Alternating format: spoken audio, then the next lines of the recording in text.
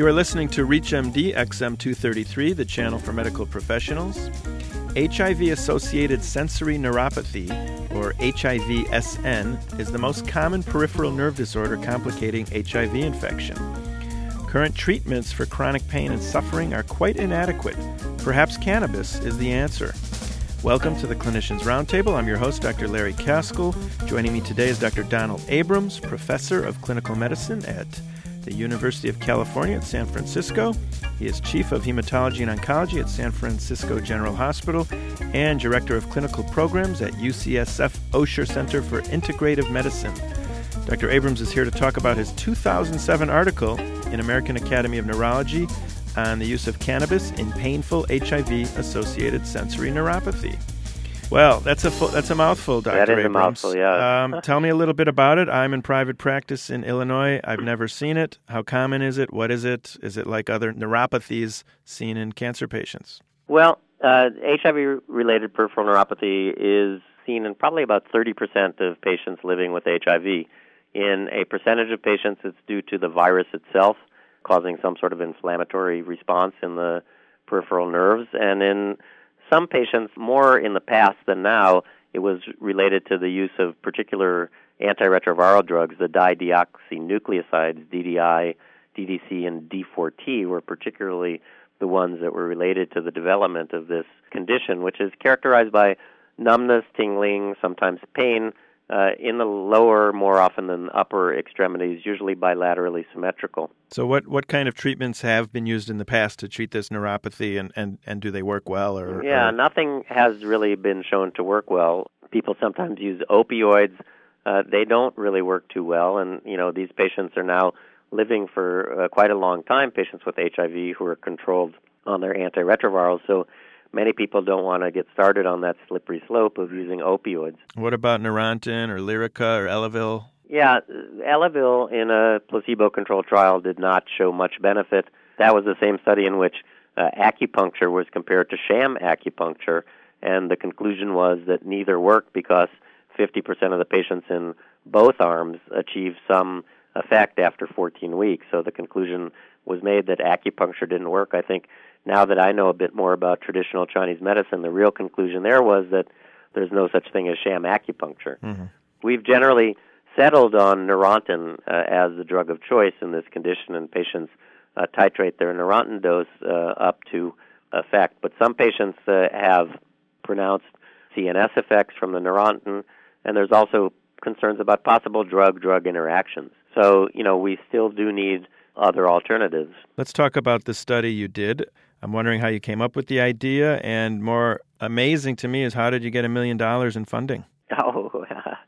Well, first of all, the idea came up from basically the fact that preclinical evidence suggests that cannabinoids may be useful in neuropathic pain models in animals. There's a rat model, the tail on the hot plate demonstrates that pre-treating animals with cannabis allows their tail to remain for a longer time on a hot plate, and that's felt to be a model for neuropathic pain. That plus anecdotal reports from patients suggested that this might be something that we want to look into, again, because we didn't really have very effective therapies for our patients with HIV-related peripheral neuropathy.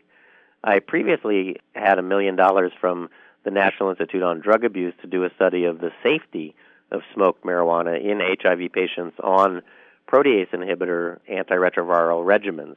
And in that study, we demonstrated that there was no negative interaction between cannabis and protease inhibitors or cannabis in the immune system that led to any loss of control of the HIV virus.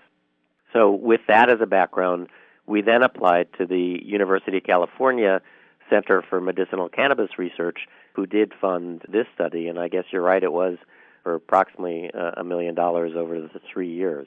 So how many people were in the study, and what kind of objective data was used? Well, we started out just to determine whether or not there was going to be an effect with a small 16-patient pilot study. Being an oncologist, I'm always taught one of the rules I learned many years ago was that if we have a cancer drug and nobody responds out of 15 patients, then the chances that this drug has a 20% response rate is less than 5%. So So I use a 16-patient sample size as a baseline. And if patients were going to have a response, then from this pilot study, we could calculate what the size of a follow-on randomized placebo-controlled trial should be. So to make this more rigid study, in addition to asking these patients what happened to the effect to their neuropathic pain, we also created an experimental pain situation in the patients by heating a rectangular patch on their forearm to 40 degrees Celsius, and then after 5 minutes of heating, applying topical capsaicin cream. Capsaicin is what makes chili peppers hot. Right. And when you do this heat capsaicin model, which was widely utilized by my pain collaborators, Corinne Peterson and Michael Robotham from the Pain Clinical Research Center here at UCSF, is you create an area around the rectangle of allodynia and hyposthesia so that patients have a painful reaction to a non-painful stimulus, and they're also more hyperreactive to other stimuli. And then we map that area with the patient looking away from their forearm before and after smoking. So this gives us a much more objective, if you will, anchor for the effect on our neuropathic pain, particularly in the pilot study where everybody was getting active cannabis. Dr. Abrams, I'm wondering if you've been able to extrapolate these results and apply them to other patient populations and disease states. Let me just go back to the results Sure. for a second. So the other thing that we did to make our study very rigid, in addition to the experimental pain model, was we set the bar high, and we chose as a success somebody who had a greater than 30% reduction in their baseline pain. And in our first 16 patients in the pilot, we did see nice responses, and we allowed our calculation for a placebo-controlled randomized trial of 50 patients. And we designed that and did that very similar in that most of the patients also underwent the experimental pain model with the heat capsaicin, so we had this more objective anchor. And again, what we found was that compared to smoking placebo cannabis, those who smoked the actual cannabis, again supplied by the National Institute on Drug Abuse, had more relief of their chronic neuropathic pain, and very consistent with that, we saw decreases in the experimental pain model. So we concluded in our study that smoked cannabis was effective, and when we did a number needed to treat analysis, it showed that cannabis was quite similar in efficacy to gabapentin, although we didn't compare them head-to-head from other studies of gabapentin in peripheral neuropathy. The number needed to treat was very similar to what we saw from our cannabis study in patients with HIV-related painful peripheral neuropathy. Can we extrapolate to other neuropathic pain syndromes? It's an excellent question. I doubt that people would allow us to, especially when we're dealing with a therapy that's as controversial as medicinal cannabis. Mm-hmm. I think you could extrapolate it to terminal cancer patients. They might allow that versus just using someone with a garden variety neuropathy who's a young person. I'm wondering if, since cannabinoids help with pain reduction, why not use them more and try and get away from opiates, which have enormous side effects, when cannabinoids have a lot of beneficial side effects in cancer patients and AIDS patients? I think that's a rhetorical question, right? We live in a country where we're fighting a war on drugs, and the main target of that war, ironically, is this medicine. So it leads me to a bigger societal question. Why are we so phobic against using marijuana? Is it because that the big pharmaceutical companies can't make any money off of it? I don't know the answer to that one either, but I will say that, cannabis has been a medicine in society, in the world, for 5,000 years, and it only has not been a medicine in the United States for 65 years. Interesting. Up until 1942, physicians could write prescriptions, actually, for cannabis products for their patients. So what happened? It was really the work of one man, Harry Anslinger, actually, who was the first chief of the Federal Narcotics Bureau, who had been a prohibitionist and was a bit of a racist, and felt that widespread use of cannabis among jazz musicians, who were usually south of the border Latinos or African Americans, would lead to increased crime and mental illness. The slippery slope. Yeah, that was it. Unbelievable. Yep. In addition to treating the neuropathy with the cannabis, Have you used cannabis or looked at it in treating the wasting syndromes in HIV patients or failure to thrive patients with cancer? We originally, with my work with cannabis, started as trying to investigate the benefit of cannabis in patients with HIV wasting back in 1994. The government, the National Institute on Drug Abuse, is the only legal source of cannabis for research in this country.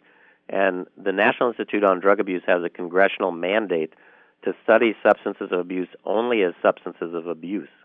So when I applied twice to get cannabis from them for the AIDS wasting syndrome, I was denied, even by peer review. But the real reason is that NIDA is not able, or then was not able, to supply cannabis for efficacy studies. We then established in California the University of California Center for Medicinal Cannabis Research, which really forced NIDA, if you will, to develop a mechanism to supply cannabis to investigators who were peer-reviewed and funded by other agencies, and that's how we were able to do our neuropathy study. I'm curious how a physician in California writes, a prescription for cannabis. I've never written one. Yeah, no, nobody can write a prescription for cannabis. What we do is we can recommend that a patient consider trying cannabis and document that in our notes, and then send the patient with a letter either to the state, which issues an identification card, or they can take the letter to a Cannabis Buyers Club, which will then call the physician to confirm that the physician has written a letter, but it doesn't prescribe cannabis. It says if this patient chooses to utilize cannabis in their treatment regimen, I will continue to follow them. Dr. Abrams, we're almost about out of time. Wondering if you'd like to add anything else about the use of cannabis for neuropathy or any other indications? Well, I'd just like to say that we are now doing a study that is funded by the National Institute on Drug Abuse, where we're taking patients with pain who are on an opioid analgesic, either MS-Contin or OxyContin, and we're admitting them to our General Clinical Research Center and having them vaporize cannabis for 5 days and measuring the disposition kinetics, or the pharmacokinetics, if you will, of the opioids before and after smoking or vaporizing cannabis. Because, again, there's preclinical evidence and anecdotal evidence that cannabis may lead to being able to get away with lower dosages of opiates for longer periods of time. And certainly opioids are associated with nausea that may also be alleviated by the use of cannabis. So, it is a useful medicine. Well, on that note, I'd like to thank you very much for coming on the show. We've been talking with Dr. Donald Abrams. I'm Dr. Larry Caskell, and you've been listening to the Clinicians Roundtable on ReachMD XM233, the channel for medical professionals. For comments and questions, send your email to xm@reachmd, and thanks for listening.